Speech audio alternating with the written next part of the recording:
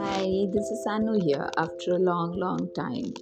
There are moments when we write poetry, and there are moments that we live to create poetry, and some poetries stick to us for life.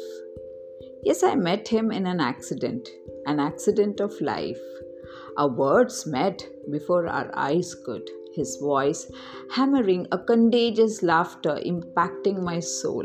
Waiting for his voice to revel through my mind, I breathlessly waited through the web of time.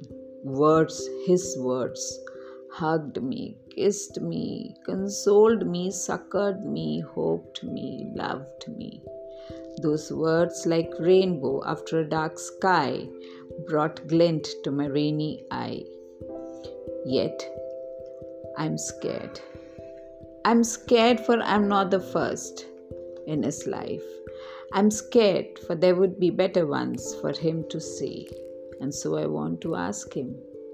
I want to ask him, what if we never meet again and the phone doesn't ring my name? What if messages you sent bounce in your inbox in vain? And my voice that you liked is lost? And what if my voice is lost and your name that I take you can hear no more? What if my images fade in FB and Insta and my eyes that admire you see you no more?